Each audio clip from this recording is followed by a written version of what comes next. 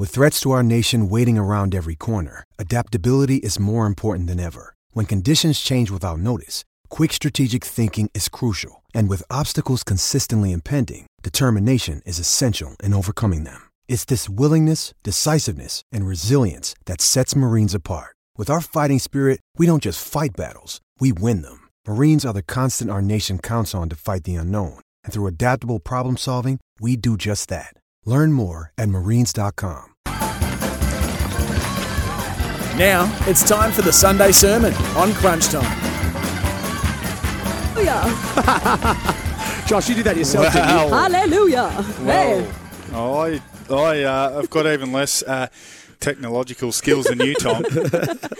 Let's hook in the first, hopefully not the last, Sunday sermon. Well, the masses gathered round to witness Gather Round, and the hometown Adelaide Crows kick-started what looks to be a lock in future calendars by blowing the Blues off the park in 20 minutes of barnstorming football.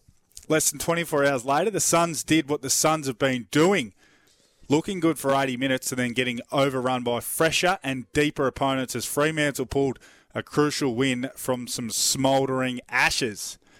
Richmond's reign looks officially over, but what a reign of terror it's been.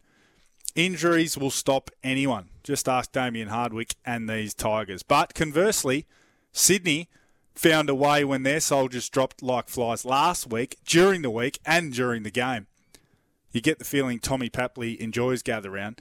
He may be built for the concept. Mount Barker presented beautifully for the Roos and the Lions, but as if a real Lion and a real Roo were going head-to-head, this was a mismatch of epic proportions. Big Joe and Big Eric kept on keeping on with 9 goals between them, and Charlie Cameron, one of the most exciting players in the game, kicked another 4, taking his fortnightly tally to 10. Brisbane slammed through 42 scoring shots in a slaughtering of the faltering Kangas. Remember when they were 2-0? Then we got down to business with an Adelaide Oval two-piece in driving rain. As Adelaide Oval's surface proved irrepressible, unlike the MCG, from rain and mud, Port and the Dogs played out a slippery arm wrestle. In quarter 4, with all the marbles at stake, it was Port's young guns, their future, that stood tallest. Horne-Francis went bananas. He had 11 disposals, 4 clearances and 5 inside 50s in the last quarter. Zach Butters was everywhere and never fumbled.